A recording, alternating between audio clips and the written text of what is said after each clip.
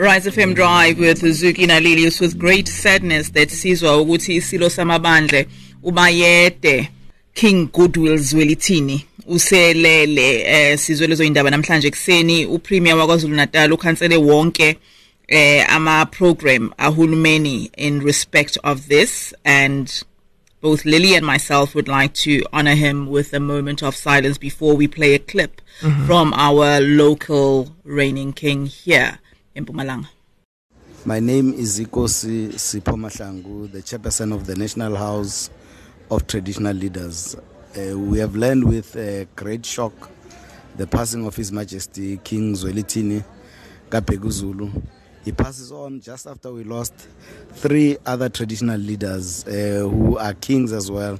The king of the Bapedi nation, Kgoshikgolo Thulare, the king or the queenship of Maphoko in Eastern Cape, Mama Onoloyiso, the king of Amaxhosa, Ogumgani Zanozuko. So we are deeply saddened, and the institution is in mourning on the passing of these four kings now, because King Zwelithini makes it the fourth king. In King Zwelithini, we've lost one of the greatest kings to have ever graced this country. As a province of Mpumalanga, especially the Nzunza, Maphoko, or Kingship, I think we've lost a family friend.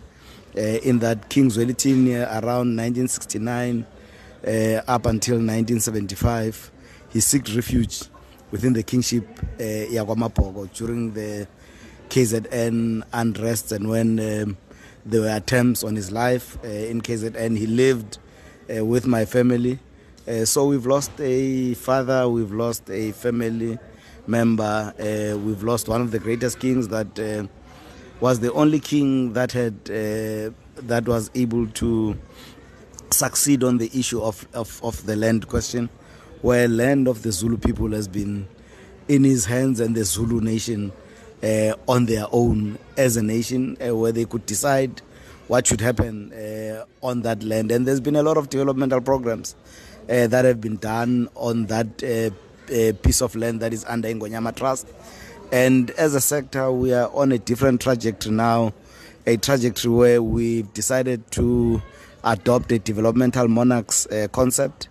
And that concept, we also drafted a master plan that we call Invest Rural Master Plan, of which is a blueprint for development in rural areas. And we had always sought counsel from the king, and we were always getting good advices on how we should embark on this, and we were able to give the president the master plan yesterday of how we're going to develop rural communities. So we are saddened that he passes on just when we're about to implement this program, and his ideas and advices would have been invaluable, as the institution embarks on a developmental approach. I think he's one of those fearless leaders that never feared to raise his voice whenever there were issues that affected the Zulu people and also affected the institution of traditional leadership. So we've lost a voice of the institution, a very